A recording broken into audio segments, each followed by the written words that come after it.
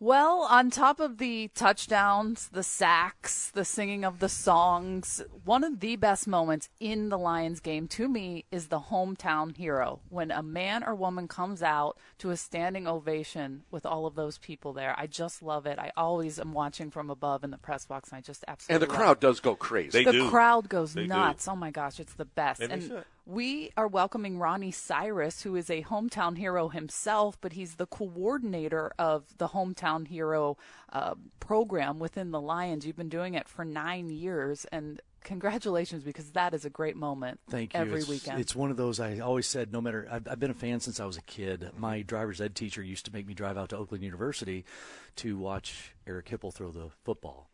And Eric is one of my best friends, and Eric actually presented me with the nomination last home game in the tunnel right after Lomas Brown's induction into the Circle of Honor.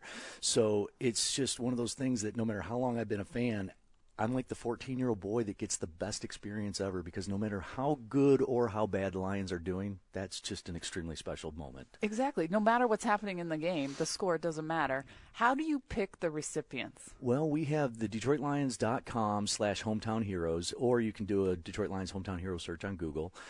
There's an actual nomination page, and we get about 1,500 nominations a year, and we have, about 9 openings. So we try to select some really great stories, but the stories don't have to be about heroism or anything spectacular. The Lions have done such a beautiful job of recognizing the service of those who have just given a little bit more of themselves than the average person. And also trying to work in first responders and folks. There's that a have police just done, officer recently. Yes, we had former police chief Chester Logan. He was also I know his daughters. He was also a Vietnam veteran, twin and that's daughters. the thing. So there's a funny story here. So I meet his daughter at the corner bar. We all meet up there before the game, and I looked at her and I said, "Oh my gosh, you are so pretty. There's a woman who works here at Ford Field that looks just like you."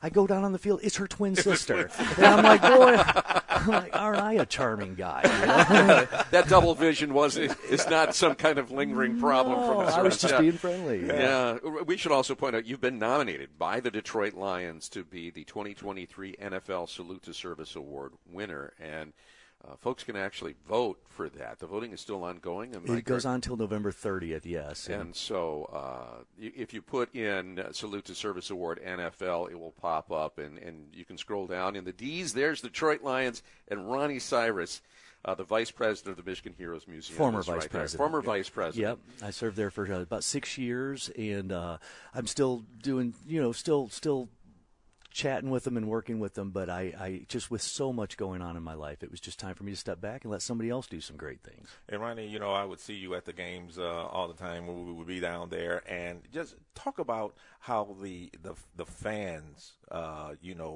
acknowledge these servicemen when they come out. It really starts to roll, because they start telling this story, and it just comes up, hometown heroes on the screen, and all of a sudden everything gets really quiet.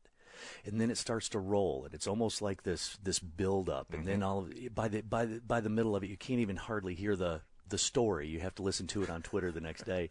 But it starts to roll, and I just look around, and I do it every week. I take a panoramic video of just to watch the people just stand, and you'll see people cry. You'll see people just.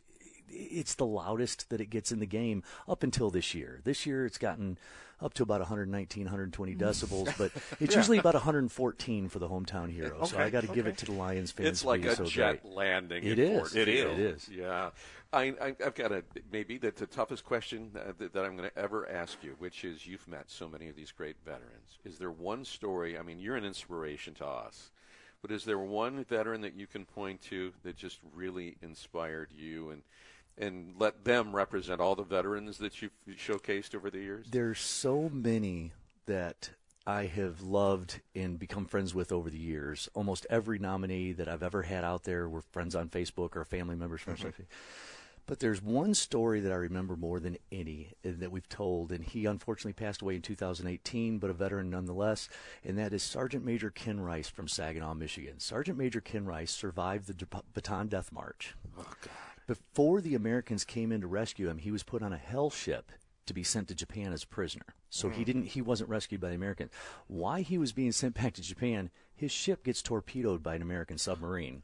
He is actually on deck and one of very, very few survivors of almost 700 prisoners on board. I think there were a dozen maybe that survived. I can't remember right off the top of my head, but it was a really low number. This is like the Louis Zamperini story that they made into a movie. Yes. So he gets shot. So he gets sunk in the water, and he's picked up by the Japanese the next day in the water. He is sent to Japan, where he is working in the mines as a prisoner of war. And he is underground. He switches duties with the Dutch. The Dutch would work in the evenings. The Americans would work during the day. For some reason, he switched with the Americans switched, so they were working during the day. And the prisoners never came back to get him. And so he loses. He actually draws straws and loses and has to go to the top of the adit. And he walks out into the light. There's no more Japan left. He had survived the atomic bomb. He was at ground zero and survived the atomic bomb at Nagasaki. So he walks 40 miles. They walk 40 miles. They end up walking into American soldiers.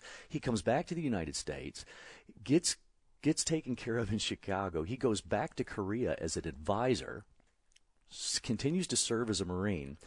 Comes back to Saginaw and retires as recruiting command sergeant major in Saginaw, Michigan, and lives until he's 89, 90 years old. How could you say no to that recruiter? I know, but Sergeant Major Ken Rice, to think of all that he had experienced, all that he had lived through, and then to just come home and live a humbling, beautiful life. And his son ended up, his son is a Navy vet. His daughter Pam has been wonderful. They've got a thing up there in Saginaw named after him at the Saginaw VA, the community center is the Ken Rice Community Center. And I think when I think of stories of resilience and everything that our veterans have gone through at one time or another, we all have special or unique stories in one way or the other, at least one in your military career, whether you spent 3 or 30 years. And I think of Ken Rice, and I just think of guys like Digger Odell, who spent 5.5 years in a POW camp, Medal of Honor recipient James Doc McLuhan, who always, here's the greatest hero I've ever known in my life, and the man looks at a E4 veteran walking through a shopping mall, and he'll stop him and he'll say, "Young man, thank you for my freedom." And it's just so humbling and beautiful to me to see how some of these men who have experienced the most hell on earth are the kindest and the sweetest and try their best to give back. And we're all sitting here because of them. Yeah, right now. Right. I am too. You know, my father was a Vietnam veteran. A guy that probably saved his life.